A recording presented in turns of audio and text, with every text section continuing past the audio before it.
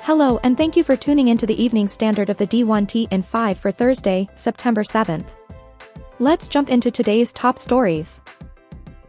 Big Ten Commissioner Tony Petitti tells The Athletic's Nicole Auerbach that divisions in an 18-team league are untenable for several reasons. Petitti said, "They're very difficult to balance because they'd have to be large. And secondly, if you're playing 9 conference games and you're breaking into divisions, you're playing so much against your own division that you're not really crossing over. The inability to see other teams and really connect the conference is not ideal. So, there's a competitive aspect to it, but there's also a practicality." Petitti also tells Auerbach Colorado's decision to join the Big 12 increased some inbound conversations. Though the league doesn't have a pro rata clause, Auerbach reports Fox upped the amount it was willing to pay at Petitti's request to bring Oregon and Washington on board, and Petitti says, Oregon and Washington, they had, really, intent, they were working hard to make it an option for them. They really wanted to be in the Big Ten. We felt that throughout the whole process. Petitti also agrees with SEC Commissioner Greg Sankey that the college football playoff needs to be re-evaluated in light of the recent realignment. "It's our job to make sure that whatever was created makes sense. I will say my number one goal is access. Does the league have plans to expand further? We're extremely happy where we are." The Pac-12 Conference Office has been slow to provide clarity on the legalities associated with the league's dissolution, as Oregon State AD Scott Barnes explains to the Mercury News' Jon Wilner. Barnes says, "I'm frustrated that we haven't gotten the information as quickly as we had hoped. It is trickling in. We need to get that buttoned down." Wilner subsequently sought answers from the league and asked, "Why is it taking so long to determine the assets, liabilities, and governing control?" The Pac-12 declined to comment. "What is the process and who's involved?"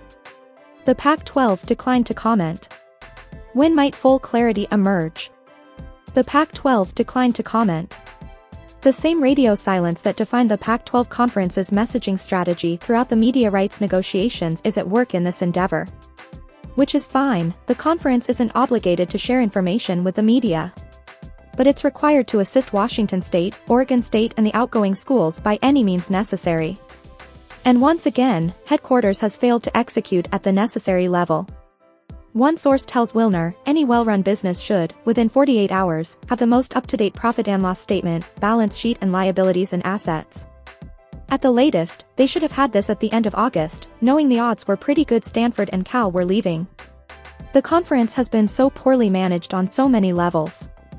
Two complicating factors involve the recent hire of CEO Maureen Carrick, who has been in the role for less than a month, and the fact that the 10 outbound members have not provided the Pac-12 with formal departure notices. Wilner wonders whether the announcements and public comments by the ACC, Big 12 and those outbound schools constitute legally binding departure notices, and whether a settlement might be forthcoming. In realignment, billable hours are undefeated. USF is the recipient of a $25 million gift from Tampa General Hospital to name the Center for Athletic Excellence, an operations facility that will be included as part of USF's new on-campus stadium project and will feature dedicated clinical space for TGH. The gift will also name the university's athletics district. Bulls AD Michael Kelly said, "We cannot thank Tampa General Hospital enough for their generous support. This $25 million gift is the largest ever gift to USF athletics and will help us build a world-class training facility for our athletes as part of our on-campus stadium project. In addition, this unique partnership will provide our student athletes and the Tampa Bay community with unparalleled behavioral health and wellness services in this state-of-the-art facility. We are grateful to TGH for believing in our vision for the future of USF athletics and for playing an instrumental role in helping us build what will be one of the finest athletics districts in all of college sports." The NCAA has denied North Carolina wide receiver Tez Walker's eligibility waiver for this season, and Tar Heels head coach Mack Brown says in a statement that, "I don't know that I've ever been more disappointed in a person, group of people, or an institution than I am with the NCAA right now. It's clear that the NCAA is about process and couldn't care less about the young people it's supposed to be supporting. Shame on you, NCAA. Shame on you." Tar Heels AD Bubba Cunningham has also released a statement outlining several pertinent facts in Walker's case, including the cancellation of the football season at Walker's original institution, North Carolina Central, where Walker never actually played. Furthermore, Cunningham notes both NC Central and Kent State support Walker's immediate eligibility, and Kent State has supported UNC in providing overwhelming evidence detailing Walker's mental health needs. Cunningham said, arbitrarily prohibiting a student-athlete from competition, when that student-athlete has played 2 seasons of football in the last 5 years at one school and wants to play closer to home for legitimate family and mental health reasons, does not make sense. This decision undermines the fair treatment of student-athletes and further erodes the public confidence in our national governing body.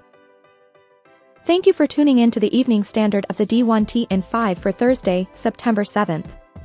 We'll see you back here bright and early tomorrow morning.